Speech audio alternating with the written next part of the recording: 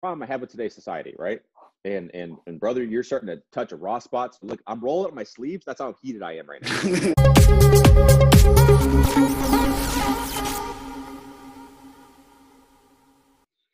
Hello, beautiful people, and welcome to Anyone Anywhere podcast. So today I have the pleasure to have with me Rylan Davids. Let's do a quick intro about Rylan.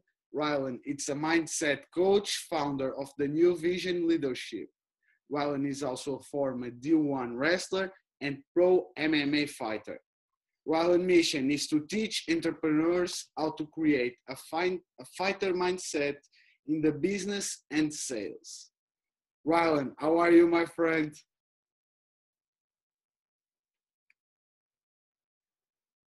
Beautiful as always, brother.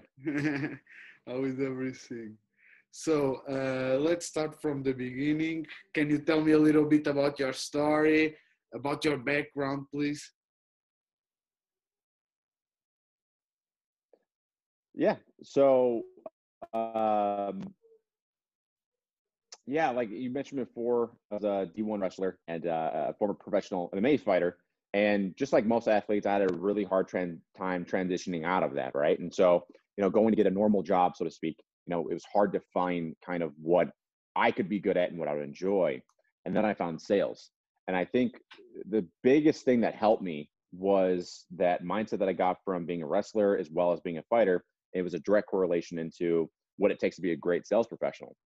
So fast forward, I did, tons of training, tons of coaching, worked with hundreds of people within sales, and then decided to start my own company, right? And decided to become an entrepreneur and help others in their sales process. But it was interesting even figuring out what I wanted to do there, because I was like, what can I really do to help people? And the more entrepreneurs I talked to, the more I realized there's a really big need for us as entrepreneurs to get out of our own way and be confident in ourselves, but also for us to learn how to sell. Because if you're a very creative person and you design this beautiful product or you have this online service that is phenomenal, you believe in, you probably suck at sales. You just do. And especially when it's your own stuff, like you need help. And that's where I come in. So that's how I got started into it. And I think, I've seen a lot in the last, few weeks with business picking up. I think people are starting to realize that the beauty of sales is that anyone can get good at it. You just have to put in the time. It's very similar to, again, sports and jiu-jitsu, like you do. You first start off as a white belt, you suck, and then you suck long enough, you get kind of good. It's kind of the same thing. And can you specify a little bit, and if you can talk a little bit about your career as a D1 wrestler and also a MMA fighter, for the Europeans that see this show, first of all, what is a D1 wrestler? Just idea. Yeah, so there's multiple divisions. Yeah, so there's multiple divisions in here in America, NCAA's, and Division One is like the highest tier considered, right? Mm-hmm. So you have really competitive wrestling happening there. And it was funny, man, when I first started out as a wrestler, I did it by accident. So I actually was signed on by the Air Force Academy to play football, right? And my entire career leading up in high school was all about going to college with football. That was my whole plan. I just was doing wrestling mainly to get into shape. Actually, when I first started wrestling in middle school, it's not a joke. I went to the wrestling room for practice, right? Only because this guy I knew was trying to date my girlfriend at the time, and I wanted to beat him up. And so in my head, I was like, I can go to wrestling, beat him up, and we'll get in trouble, right? It's funny, but he never showed up. And the coach was like, you're a wrestler. Like, you got to stay. And so I started doing it. And, over time, it got a little bit better. And then my senior year, my junior year of high school, I remember I went to the state championship. And I was not supposed to be there. And mentally, I remember thinking like, man, I'm not good enough to be here. Because I didn't really come from a good school. And I had one districts, one regionals. But again, imposter syndrome was real. Even at that young of an age, I kept thinking like I won by accident, right? And so anyway, junior year, I go to states. And don't even place at states. And I remember telling my coach that summer, like, I want to win this, because my coach used to always say, if we're going to a tournament, we might as well win it. Like, what's the point of going to a tournament unless you're going to win? So let's win.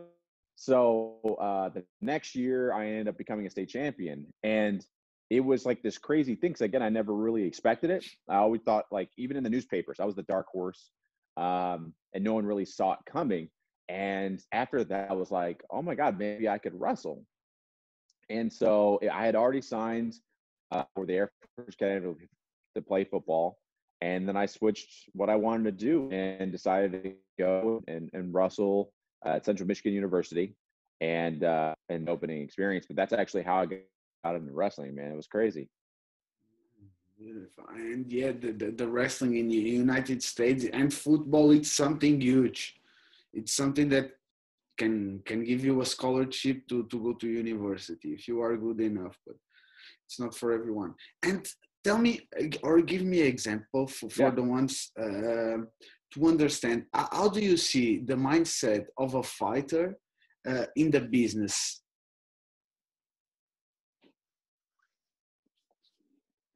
Yeah. So here's the biggest, here's the thing, right? As an entrepreneur, you're going to have a lot of ups and downs, right? There's going to be times where, as an entrepreneur, you decide to have an online product and you're like, man, I have this course that I think everyone's going to love. And you launch it and then literally no one buys it. And then you have to, like, go to bed at night knowing that you suck, right? Like, it's a loss and it hurts and it's unfortunate. And you're sitting there thinking, like, how can I recover from this? Okay. Same thing as a fighter. You put in all this work, right? And you have your fight and you lose, and you have to reconcile that, right? Now, a great fighter will take ownership of that loss, meaning, he or she will go, I lost, I didn't do the right things. I ducked when I should have dodged. I should have put more training in here. They were just better than me, but I'll be better soon, right? They have a growth mindset. An entrepreneur, same thing. A great entrepreneur will go, that product didn't work, and here's why. Here's what I'm gonna do next time. Let's going, right? They have learned the optimism, meaning over time, they have tried enough things to know that maybe even if they fail, it can be better, right? And again, with that growth mindset, it allows them to go, maybe I'm not good at this yet, but I will be soon. So again, there's so many different correlations between entrepreneurship and fighting and jiu-jitsu and wrestling. And the biggest thing to me is that fighter's mindset, I call it, for entrepreneurs. Being able to take a punch to the face and still get up and come back. A lot of entrepreneurs think they have it, right? But until they really experience it and they start to question themselves, that's when it gets a little, like, dodgy, and that's when they call me, right? So for example, let's say you decide, okay, you wanted to start this podcast. I can almost guarantee you, before you started this podcast, you started questioning yourself, right? Man, who's going to listen to this? Can I even be a good podcast host? Right? Am I right? You are so right. Completely. Exactly, right? Completely So right. that questioning of yourself is a lack of confidence. A fighter experiences it too, right? They're getting ready for a fight and they're questioning, man, can I win? They'll never tell you this, but I'm telling you from my experience as a fighter, every fight that I had, I doubted myself every single time. I don't care who you are, right? So again, there's so many correlations I can talk all day about, but again, knowing that, and then knowing the tools and how you can get through it and still persevere, still execute at a high level, then you can ultimately be successful in both. And you were talking about tools. Which tools?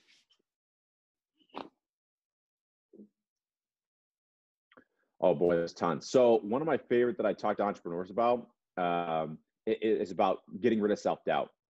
So there's a thing called the inner critic I talk about a lot. Okay. So what is the inner critic? So the inner critic can be on the light side and also be super hard, right, on us. So I'll give you an example. Like, have you ever been like taking a shower, for example, doing something that, takes no effort, and then all of a sudden you'll remember this stupid conversation you had and you said something dumb. And you're like, why in the world did I seriously say that? Like, oh my God, right? So that's your inner critic telling you, like, hey, dude, like, you're an idiot. On the dark side, though, and more serious tone, your inner critic is the one that tells you you're not good. No, your inner critic is the one that tells you like to start a podcast, you're not good enough to start your business, you're not good enough to win a fight, you're not good enough. Okay. So one of the biggest tools I talk about is being able to listen enough to your inner critic to make sure that you have the right things to challenges that's coming up, because your inner critic doesn't happen for no reason, right? Your inner critic happens to protect you, right? And here's how. So when your inner critic from being hurt, right? Because if you have an inner critic that tells you, for example, for you, hey, you shouldn't do a podcast. If you never did the podcast, you can't get your feelings hurt. See what I mean? So it's trying to protect you. But the bad thing is, if you never do the podcast, you never can see how great you could be. Follow me so far? So the tool is really simple. It's a sheet that I created that's called cutting your system slack, which essentially means all you're doing is taking what the inner critic tells you. You're going to write it out. Then you're going to separate what your inner critic is telling you from the lies from the truths. So lies may tell you, your inner critic may say, you should never start a podcast because if you do, no one's going to listen. You're never going to be good at it. And, you've never done it before. Mm-hmm. So then you're going to separate the truths from the lies. What's the truth? The truth is you've never done a podcast before. But that doesn't mean you can't be good at it. That doesn't mean that you can't learn to be phenomenal at it and have a great time doing it. So that's all bullshit, right? So then you're going to separate that out. And then you go, all right, I know I can do this. Here are the things that I can do to continue to get better. And then now you just filtered out the bullshit, right? Essentially, you're filtering out all the lies it's telling you. And then now you have something that's true. The truth is you've never done it before. But the truth also is you can be great at it. So that's what I mean by tools, right? In the same way, tools can mean, for example, how you improve in your field, right? How you improve your expertise. So in jiu-jitsu, for example, you're a purple belt. And again, I don't know how much you talk about it in your podcast, but you should. So congratulations on that. But how you get good in jiu-jitsu is through repetition, by doing it time and time again, and doing it systematically and through deliberate practice. Well, you can get better at any skill that way, right? So that's what I mean by tools. Exactly. I love it. I love it. I love the idea of the shit to divide the true of what is our self-doubts, like everyone has. Like I was 1 year to start the podcast because of that inner critic that you were talking about, and I love the name. And exactly like the drills, like we said it in jiu-jitsu, repetition. It's that will make not the perfection, but the utopia to become perfect in your own way. Let's talk about one sentence that you have, and I love it. When we have a strong why behind what we are doing, we can make it through just about anything. So first of all, I love the sentence. And second, what is your why?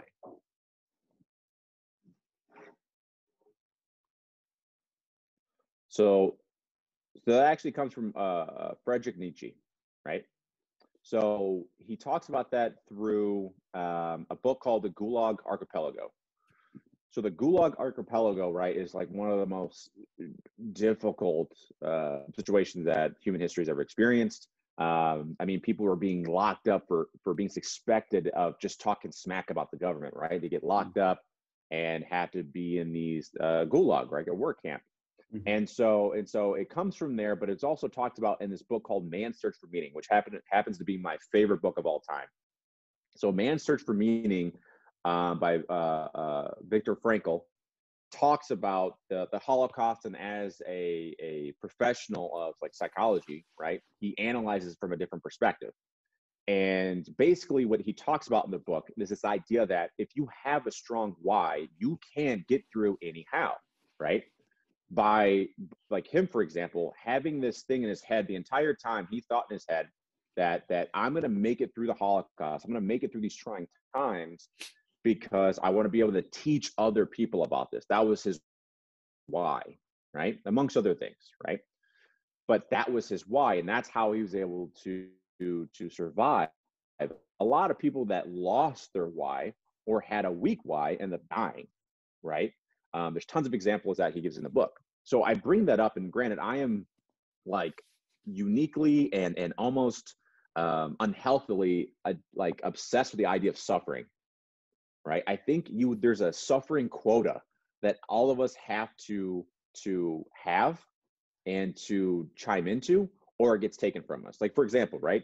If everything is cake in our lives and we don't, again, this is just an idea I have, right? In my opinion, in my experience, when things are toughest for me, it's when I don't self-induce suffering. Okay. What do I mean by suffering? I mean seeking challenges. So jiu-jitsu, getting choked out a bunch, right? I mean, running until I can't breathe anymore. I mean, reading a book and trying to implement in my daily life something that really pushes my brain and makes me think differently, right?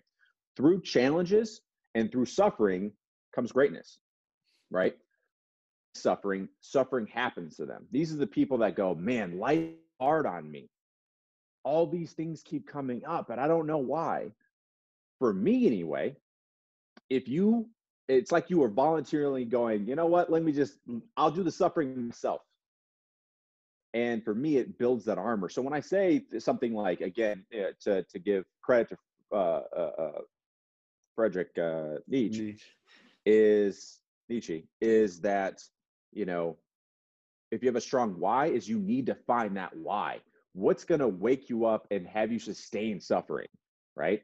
Like for me, for example, multitude of levels, whether it's my business, whether it's, the reason why, I'm willing to suffer in jiu-jitsu is my son. So I have a 2-year-old son.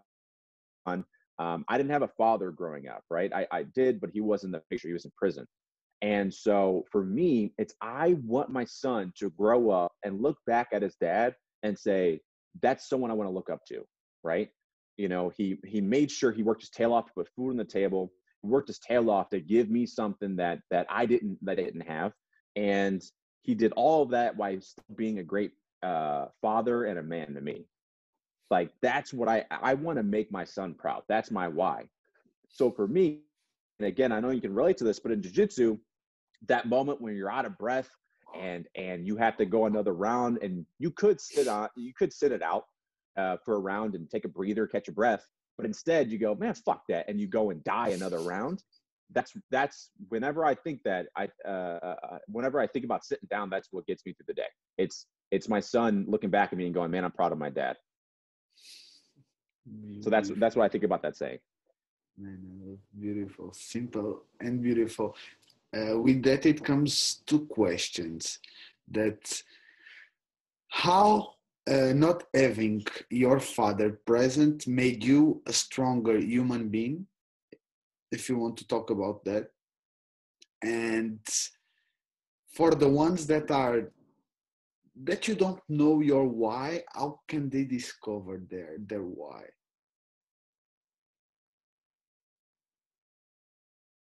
Yeah, so those are 2 great questions. Okay, so how did I become a better man without my father? So how did that make me stronger? So I think the biggest thing was the journey of finding out that I was a great person without him.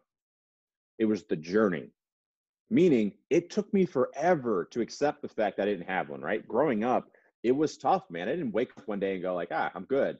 It was throughout my life, I was constantly seeking approval, right? Through my coaches and all of that. And through that seeking, though, what happened was, instead of, I think a lot of people look to one person, look to their father, for example, look to their mother, whoever it is, for their advice. That's like their go-to person.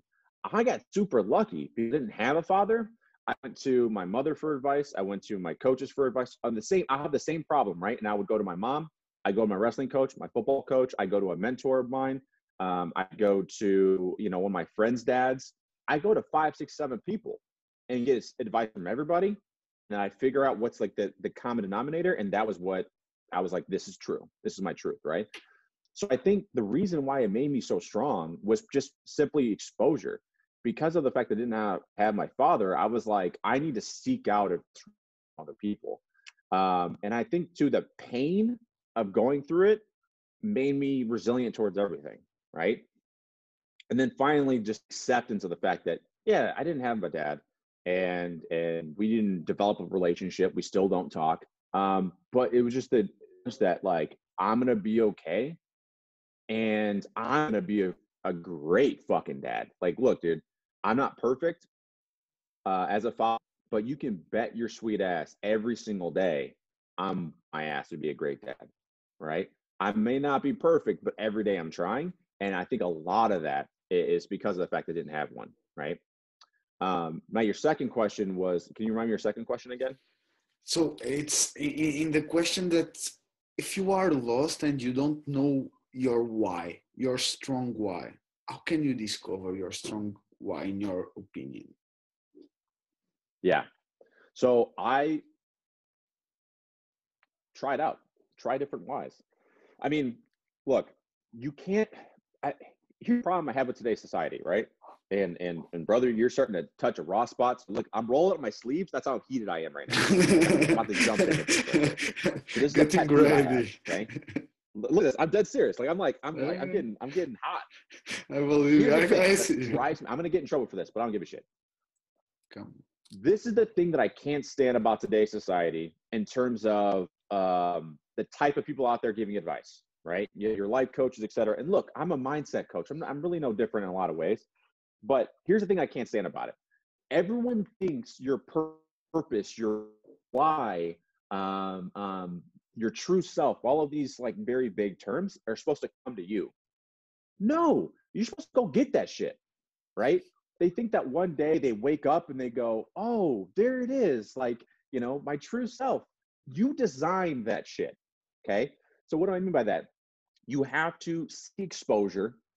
All right. Meaning, try out enough things. Like, perfect example is this: if you stay in one small community, and that small community is only made up of carpenters, but the only people you know in your life are carpenters, well, guess what? You'll probably end up wanting to be a carpenter because that's what you're exposed to. It's all you know. The more you seek, the more you understand, and then all of a sudden your purpose starts to form. And by that I mean you dictate it, right?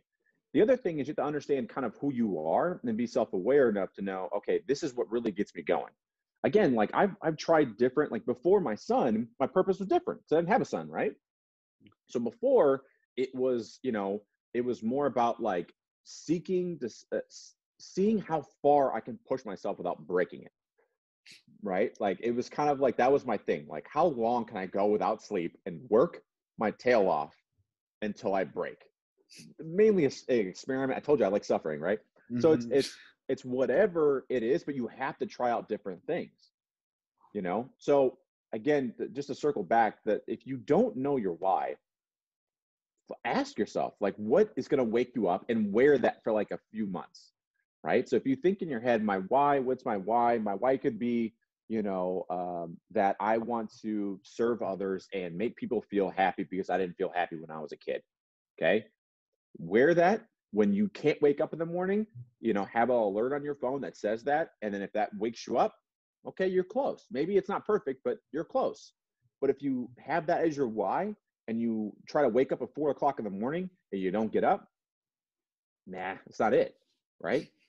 Because every single time, brother, I try to wake up at 4:30 in the morning and I can't. I'm like groggy. I'm like, maybe I'm just gonna get an extra hour of sleep in. All of a sudden, I'll think of my son and go, man, my dad's a bitch. Like literally, that's what I think. And guess what? I get my ass up. So the thing is, you got to find your why. Your why doesn't come to you, man. Exactly, exactly. Find your why. Like I think it's a great advice. Seek exposure, just trying new things, and like yeah, exactly. If it's not strong enough, if it's like a weak why, like you were talking before, you will not get it. It's It's experiment. exactly just It's a, trying. it's experiment and try. Yeah. And you were talking also about failing. How failing it's important to you in the process. It's like it's key to life, man. Like if you're not failing, you're not trying anything, and it's boring. Like like at the end of the day, again, this is just for me. I can't speak for everybody, right? But I enjoy failure, right? Like I have failed way more things that I've won. Perfect example is this. Like, again, I'm a D1 wrestler, right? And that's not telling the whole truth. The whole truth would be I'm a former D1 wrestler who was decent. And maybe even like, if you look at my record, I was like 500, right? I bounced around weight classes a lot. It was a weird year for Central, and that I would go from like 184 to 97 in the weight class wise in the same week. And so it was chaotic. And honestly, in a lot of ways, my mindset was not ready to do it. But because I thought I was supposed to redshirt, and then all of a sudden I was starting, and I was like, I accidentally won.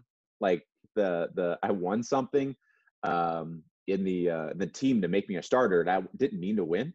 And then all of a sudden I was a starter. I was like, oh shit, So anyway, I was like above average. I was an above average wrestler. I was nothing great. Same thing was a professional fighter, right? I'm not that good. Like my record was 2-1. But my biggest accomplishment, in my opinion, in my combative history, was that one fight that I lost as a professional fighter. Why? Because if you watch that fight, in the first round, he shoots a double leg on me, and my ankle got trapped, and my ankle subluxed, meaning it popped out and popped back in. Okay, in the first round.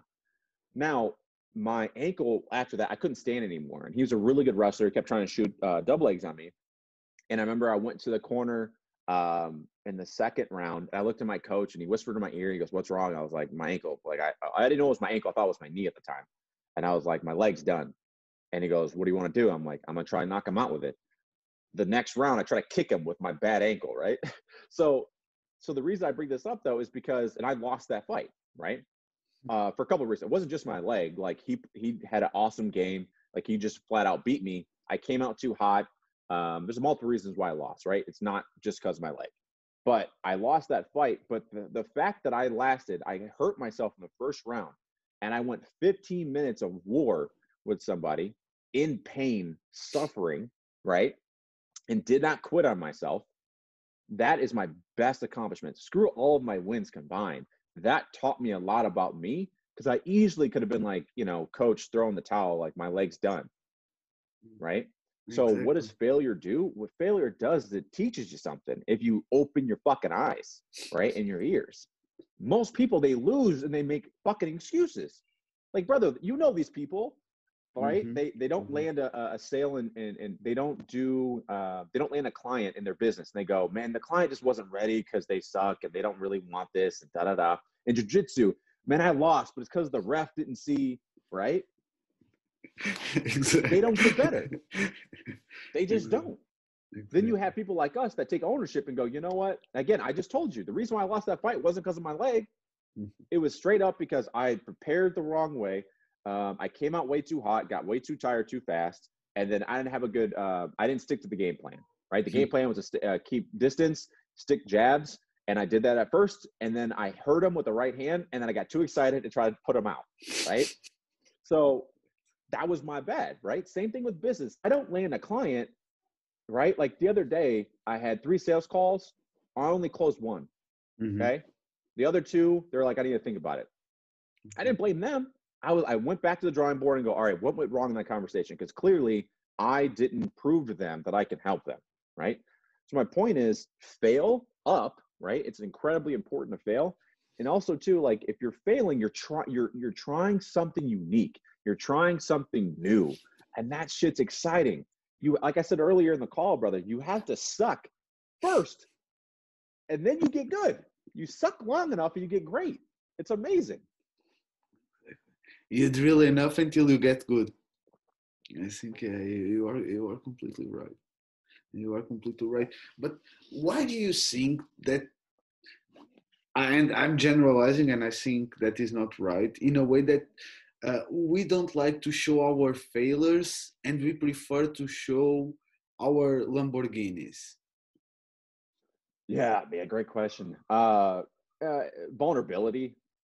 People don't like it. I mean, especially men, right? We're terrible at expressing our vulnerabilities and where we're not good. And so if you read Brene Brown's work on vulnerability, she does a great work of explaining it. And honestly, it helped me a lot, put to words a lot of things I couldn't. I don't agree with everything she talks about, but she's an expert in shame and vulnerability. So, I can't, who am I to say that, she's not good at something. But I think people don't like that icky feeling of not being good enough. And if I share with someone my vulnerabilities and they don't take it the right way, or they think I'm not as good, um, you know, that it's not a good feeling. So they'd rather show, hey, I got this, hey, I got that. You know, luckily for me, and yeah, maybe I lose some people as a result, but man, like as I've gotten older, especially having a son, like I've gotten to this point of like, look, I'm gonna be me. I swear a lot. I push people. I tell people exactly every which way I've failed, and I'm brutally honest about my shortcomings. And if you don't fuck with me, you don't fuck with me. I don't care, right? The only person on this earth that I care about how they perceive me is my son, and that's it. And the beautiful thing is this: when you are able and willing to be vulnerable around people, and you get, sometimes it doesn't work out, right? But a lot of the time, since I've like taken this like I'm gonna be me at all times approach and been vulnerable and sharing, that's when my business took off, right?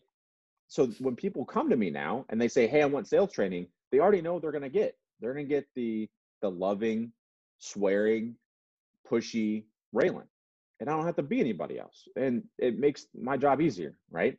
So I think the reason why people are just not comfortable, just human nature with vulnerability. We're designed to not show vulnerability. But when we do, man, beautiful things happen. Beautiful. And how do you think that we can work that? How we can start to accept our vulnerabilities? I would say see them, being able to reframe vulnerabilities and see them as, well, two things. One, using the power of yet, which is Carol Dweck's work out of like growth mindset. But if you screw up, knowing that it's just the start of something great, right? If you screw something up, knowing that you can fix it, and it's okay to mess up. We all mess up, and knowing that again, if you put in the work, you can change that outcome. And then two, I think if more people were more empathetic and also shared their own vulnerabilities, it becomes easier, right? Like again, if I go, I'm lucky I have a great partner, right? And her name's Kayla. And my girlfriend's amazing because if I share with her, you know, hey, listen, like I really screwed this up, right? I made a joke, hurt your feelings. I didn't mean it. And I'm really, right? It's a great partner. She goes, you know what? I get it. Like I've said stupid stuff before. Like let's move on. Okay. Now, what usually happens though, again, when I say this, I mean, I've done this for sure, is you double down and go, I didn't, shut up. Like, it's not that big of a deal, right? I don't take ownership over my shit, right? I blame it on, okay? So, not like, if we really lean into vulnerability and you don't, and you really are empathetic towards other people's vulnerabilities and don't use it against them, people will be more vulnerable. I get why people don't like to be vulnerable because a lot of people, including myself, it's been used against them. Like there's been people in my life that I've been super honest with and being like, hey, I feel really insecure about, you know, this. And, you know, I just want to talk about it and whatever. And then next, you know, weeks, days, months later, it gets brought up against me. And you're like, what the hell? Like I was like opening my heart out to you. And then so that most people they'll go, I'm never doing it again. No, it's not that you shouldn't be vulnerable. It's just be vulnerable with the right people, right? And pick your tribe right. And this is part of the course I'm making as well, right? It's about picking your corner. So as a fighter, if you have shit coaches, you probably won't be that great as a fighter. So that's why you have to pick the right people in your corner, right? Who's around you, and that's like key. I love it. You have a sentence in your Instagram that I love it because I think we can do a connection with that.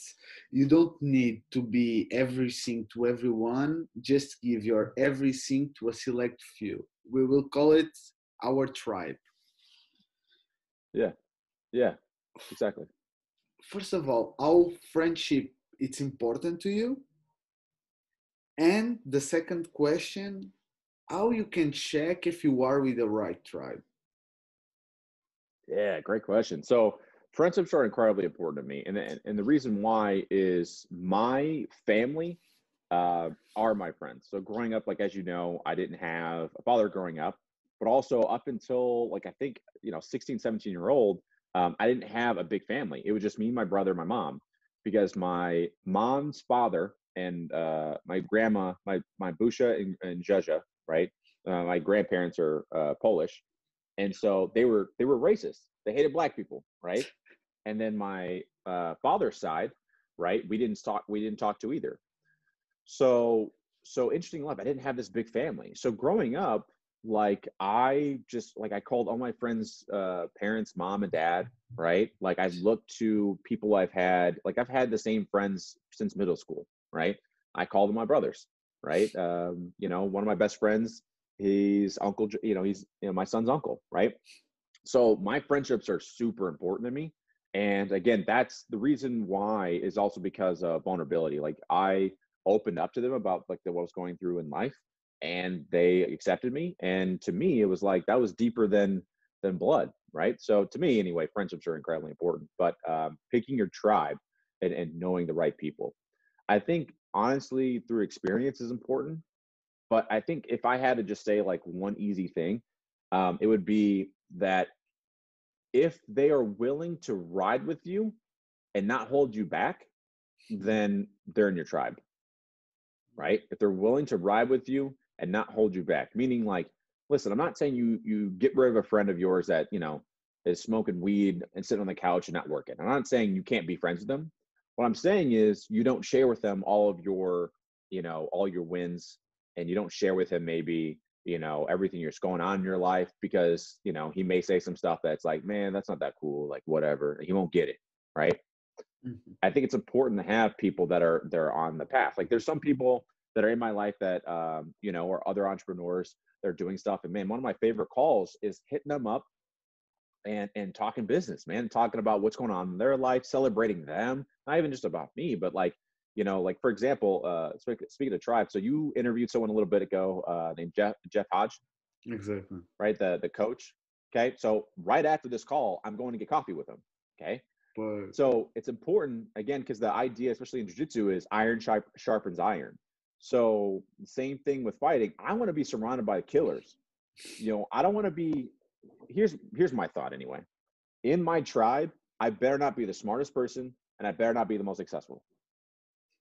Right? If I'm, especially me, if I'm the smartest person in my tribe, there's something wrong. Like, I need a better tribe. So it's seek people that do things better than you. and being humble, man, and being humble like you are being now, like I think it's very important, and exactly like you say, like iron sharps iron, like having some friends that pull you up and not that pull you down. I think it's very, very important.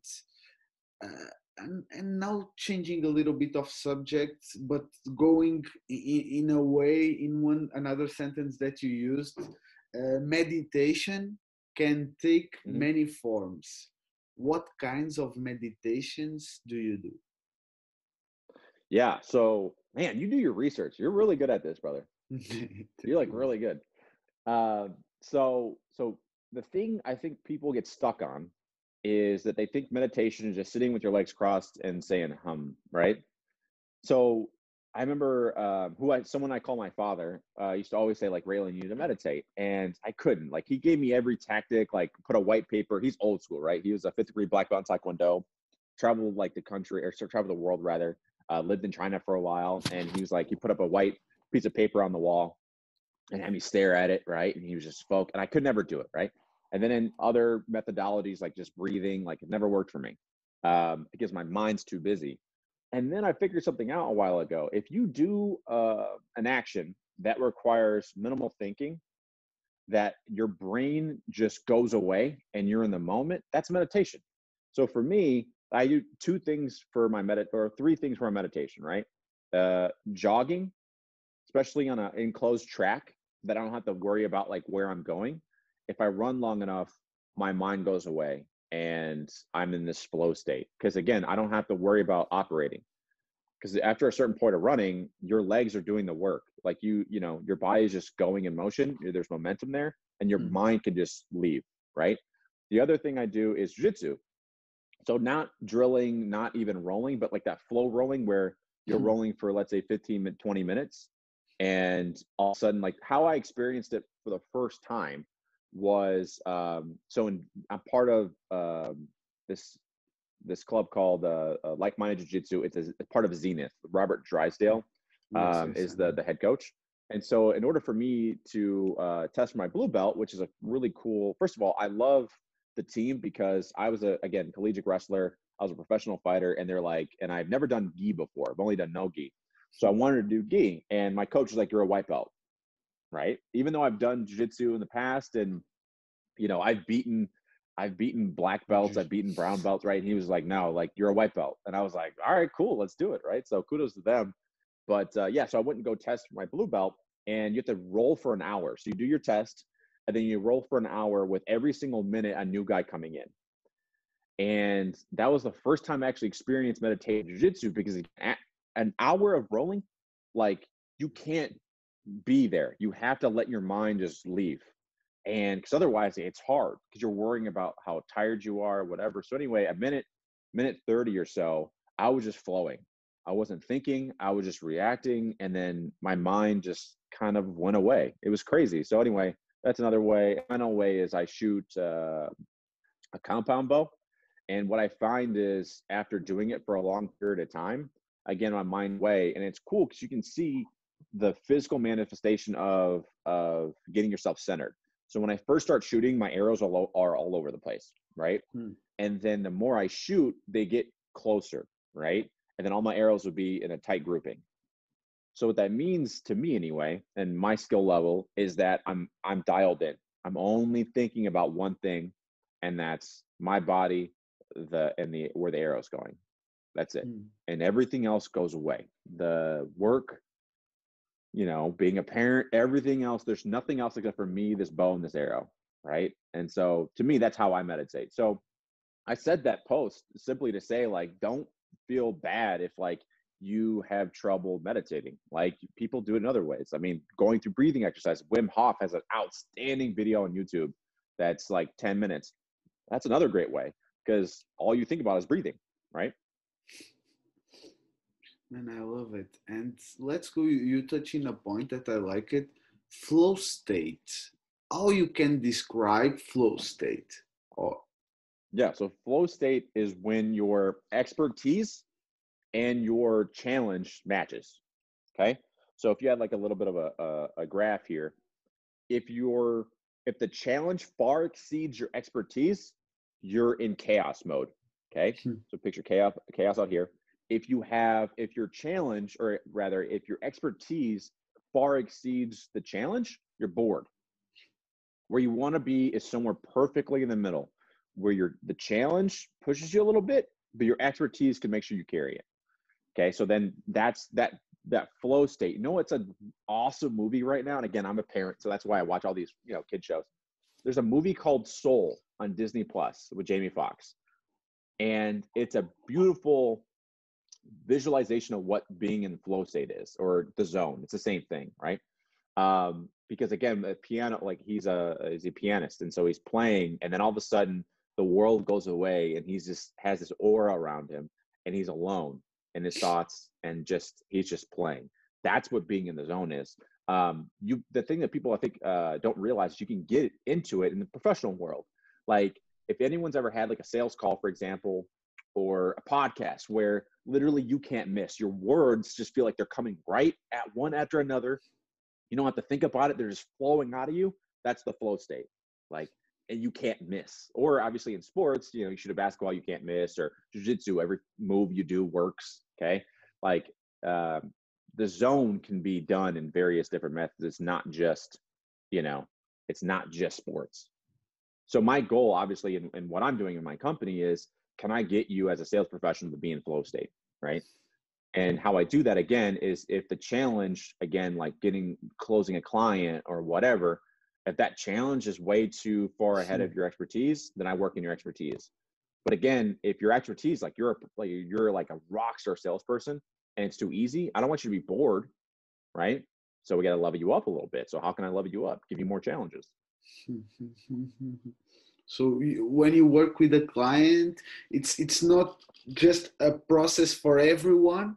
You work with each person as a each one. Like you work with Mhm. me, like maybe I'm not a good salesman, so you will work on that on me, and after you will level up. I love that idea. Yeah. Yes. Again, you don't like again think everything like jujitsu, right? If you come Hmm. to me as a white belt, and actually I've been playing around this idea of actually getting a belt system, and then like if you like, get to a certain level in my business, then I'll give you like a blue belt because I think it'd be great. I think it'd be funny. But again, if you come to me and you've never done sales before, right? We're gonna start with fundamentals. I'm not gonna throw you right into a sales call and whatever, but we will. I break everything down into sections, so we don't do the whole sales call, right? I just Hmm. want you to get your intro done, right? I just want you to role play how to build rapport. So we'll role play again and again how you build rapport. How do you start a conversation nowhere? And I'll make my client, for example, go to the grocery store. Well, it's a little hard now with COVID and all that, but go to the grocery store with your mask on, of course, and go, "Hey, how you doing?" To a stranger, and then talk to them for 2 minutes without it being awkward, right? That's the goal. If you can do that with a stranger, you can do that with, potential client, et cetera, et cetera. So you build that up. The goal is to get to the point where you can talk to anybody. Okay, check. Next is your intro. So let's role play that intro until you feel like it's you. The problem what people have with sales, for example, is that they they're like, I don't want a sales script, right? That's robotic. Call centers have call scripts, right? And then they want to freestyle it and they get lost. The trick is this, right? For jiu-jitsu, again, when you first learn how to do Americana or let's say a Kimura, you have to know the structure of the Kimura. And you have to drill that structure until it's automatic. And then you can add your style to it. And then you can put your creative spin. But you have to understand the fundamentals first, right? So the same thing with sales. You have to understand why this works. You have to do it like it's robotic and you do it perfect every time. And then you can add your spin to it. And then you can add your flavor to it, make a joke, whatever it is. But until then, you got to understand this part, right? Love the idea because yeah, it's like that in every selling in online sales or like physical sales. I think it's just that first you work on in your fundamentals, and after you can put your salt and pepper. Like you can put a little bit of you, but yeah, it's exactly like that. And you work just with online business or also with the local business? Yeah, everything. So I have some clients that are, opening an online business or Hmm. transitioning from brick and mortar to online, or they sell like high ticket items, or they're coaches themselves, or they have a course themselves. And just in a few weeks, I'm about to fly out to Colorado to do some in-person training as well. So I do a little bit of everything. Love it. The business in general, some tip that you can give them to adjust uh, to this current situation, or maybe some coach that is starting now a new project. If you want to share some your advice, I would Yeah. love to So know. if you're just starting out as an entrepreneur, you have to embrace the suck. In wrestling, that's what we call it, right? It's embracing the suck. Have to understand that as an entrepreneur, this is not going to be cake. Yes, there's some people that, within a year, they're making money, right? There's some people that after 5 years, they're not making money still, right? Jason, I always mess up his name, but the CEO of Spartan Race, I think it's like 10 years in a row, he was losing millions at doing Spartan Race, right? And then all of a sudden it blew up. It's just one of those things that you have to stay the course and put your head down. Like, look, man, when I first started my company, 7 months, bro, until I figured out what I wanted to do. I kept pivoting. I didn't know exactly where I wanted to go. It took me 7 months to figure out what I know now, right? So for entrepreneurs, it's just all I think I can say is just embrace the suck. Know it's going to be hard, but really hone in on why you want to do it, and I think it'll get you through anything. In terms of like people that already have a business now, is take time to really think about what's next, right? Like, yeah, maybe you made it through the pandemic and maybe you didn't, right? But you don't, once you're an entrepreneur, you don't stop being an entrepreneur. Think about the next thing. If you did it once, you can do it again. That's it. Just put your head down, get the job done. Stop making excuses and go. Love it, love it, love it. Let's see now. how how in specific wrestling and MMA influenced your mindset? Um, well, one, it proved to me, it gave me like optimism or learned optimism. Like I have extreme confidence in anything I go into, only because I know in both MMA and in wrestling, you can give me a skill and I'm going to be terrible at it, and over time, I'm going to get good.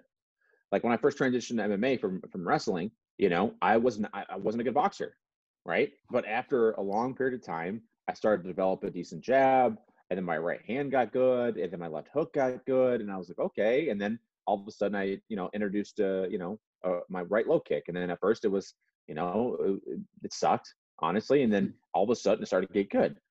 So because I've been through the point where I've been terrible at something and I've developed that skill into something that like makes me good, I realized like I can do anything. Right. So I think that mindset of like I can be good at anything that I put my time and effort into, that's what set me apart really in business and everything else. And in my personal life as well. Like that's why I picked up archery. Like when I picked up archery, bro, I was trash, terrible. But again, I stuck with it because I knew if I just put enough time in it, I can be good at it. Yeah, I love it. It's like you found the equation that works in your life, and after you just apply in the different fields in your life. How persistence it's important for you? How be a persistent person? It's important, and how you can develop that if you are not. Yeah, persistence is key, man. I think persistence and consistency are the two things I think like really set people apart. And I think with persistence, people just think to show up and do it. But I think it's also showing up every day the right way, right? Like you can go to jujitsu, for example, go to jujitsu practice, not have a good mindset, go every single day and not really put in your full effort, and you're not going to get a lot out of it. You have persistence, but you still suck, right? So I think that persistence with intention, that's a killer, right? Persistence with the intention of getting great. Like I think that's really what we're looking for, and what I look for in the clients I work with, and I look for in training partners and just everything. Right? Is people who are willing to be persistent, but with intention. And I love it. I love it, and Did that makes answer your the question? Got a yes, of tangent course. going I on, but love it. No, let me no, sure I no. answered your I question. love it. I love it, and it's the persistence and for me, I will say like knowing your why, like you were saying, like how important it's knowing the why behind. And let's go a little bit talk about your son. If you can say in a sentence how uh, how having a son changed your life, how Oh, you will bro, say that? how For much time you after got, bro? to him, we Oh will my God, how much time you got? Okay, so having it did please. a few things, right? So there's no way I'm going to answer this in one sentence, but No, okay. um, the first thing was it made me so soft. Like I've always been kind of a softie, but like no kidding, bro. We were watching Up the other day, and I cried. Like I'm watching a movie, and I just cried. My buddy Beautiful. sent me a video of something about like fathers on Instagram, and I like started tearing up. I'm like, what is happening to me, right? My son, having a tough day, and my son came up and gave me this big hug, and just like for no reason at all, just came and gave me a hug. When he gets dropped off at my house, right? He ran the other day. He ran up to me and just gave me this giant hug, and literally like I was like, I'm gonna start crying. And so I think it opened up like it was almost like when the Grinch stole Christmas. He had that puny little heart, and then all of a sudden it started beating and got a little bigger. And I think that's what happened to me, man. I think that, and then the second thing was it gave me a boost of energy. Like now it's like we call it dad strength. I have a couple buddies of mine that are also fathers, and we talk about it all the time. And we don't mean dad strength in terms of physical. I mean in the mental, right? Like that he's the reason I started New Vision Leadership. He's the reason why, bro, like when I started, by the way, entrepreneurship isn't like this cute little thing. Like when I tell you, when I was on my, like when I was starting to, before I got my first client, when I was starting to build New Vision Leadership, I was broke. Like bills crazy, credit card limits crazy, like the worst of the worst in terms of financials. The one thing that kept me mentally sharp though was going, I can give up and just get a job. I knew I can go get a sales job, make decent money. I know that. But then I have to tell my son I gave up. I can't do that. I'm not worried. Like, what story is better for my son? Is it to tell him that things got hard and I quit, or to tell him that things got hard, I persevered, and you can too? So I think that dad strength is really the biggest change. Like I woke up one day and I was like, crap, I'm gonna be a father. Well, I better get to work. Love it. It's like a superpower. The way that you describe it, it's like a superpower. I love 100%. it. And love it, love it, love it, Yeah. love it. And let's go talk a little bit more about the subject of COVID. Some of the lessons that you are taking from this situation.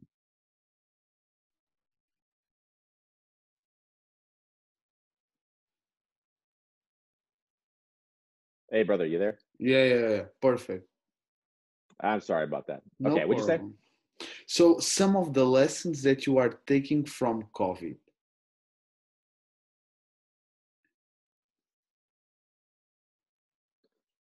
Some of the lessons I'm taking from COVID.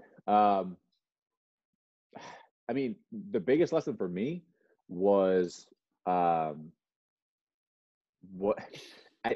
is where I found my superpower.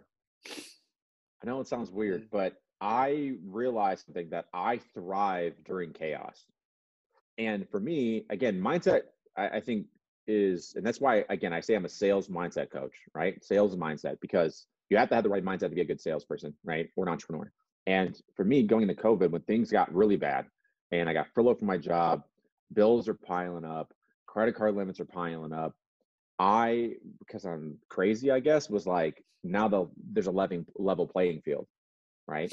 It was like, to me, I've been through hard stuff, right?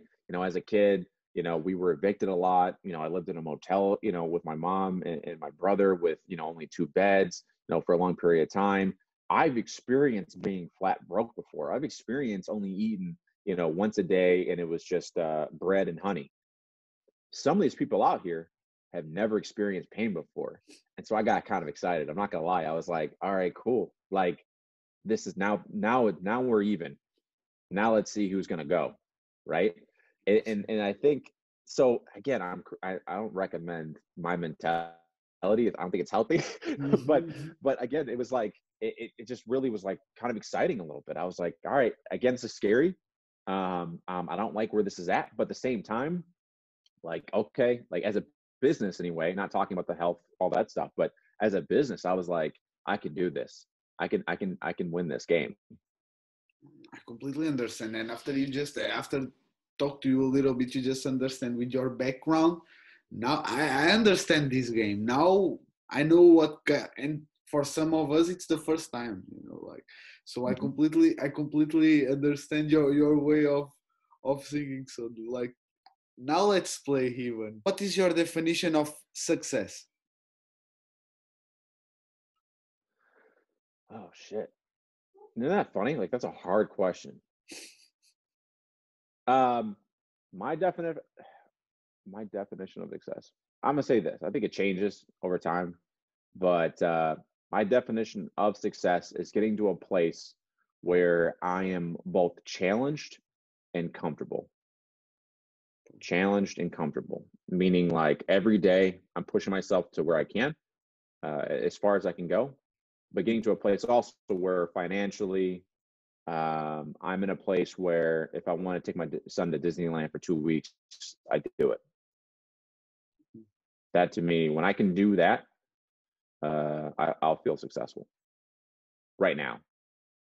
But I think too, success should change every single day. What do you mean by that? I mean that success, that bar of success should change depending on where you're at, right? And depending on what you're exposed to. What I was telling earlier, right? Like, if you're surrounded by carpenters, you're gonna want to be a carpenter. So like it's one of those things where, I think maybe a few years ago I said, if I had a six-figure bit a six-figure business, I'd be successful. Now I'm like, why can't I be a millionaire? Because I've met millionaires now. I've met people that have, six, seven, eight figure businesses. And I'm like, I'm no different than them. Why can't I do it? So again, I think that bar should change. But yeah, I think one thing about success I'll say is this. I think to say it more clearly is the thing I'm searching for is contentment. And I'm doing it through like pushing myself. And if I can push myself enough to get to the point where I'm like, I'm happy where I'm at, then that's a goal. But that's like perfection. I don't think I'll ever get there. And I kind of like it. Like the journey, the utopia. And let's talk about daily habits.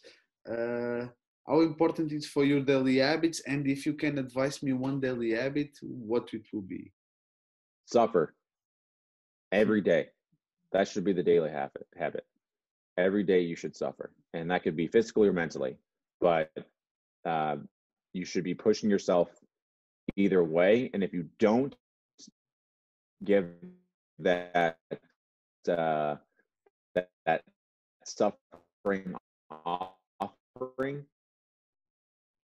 as I call it, offering to the suffer gods, then they'll take it from you. So every day. Beautiful. Legacy. What is the legacy that you want to leave behind? The only thing I care about when it comes to legacy is I want my son to be proud of me. That's it. Perfect, man. Any last advice or tips that you want to share with me and the viewers and the listeners?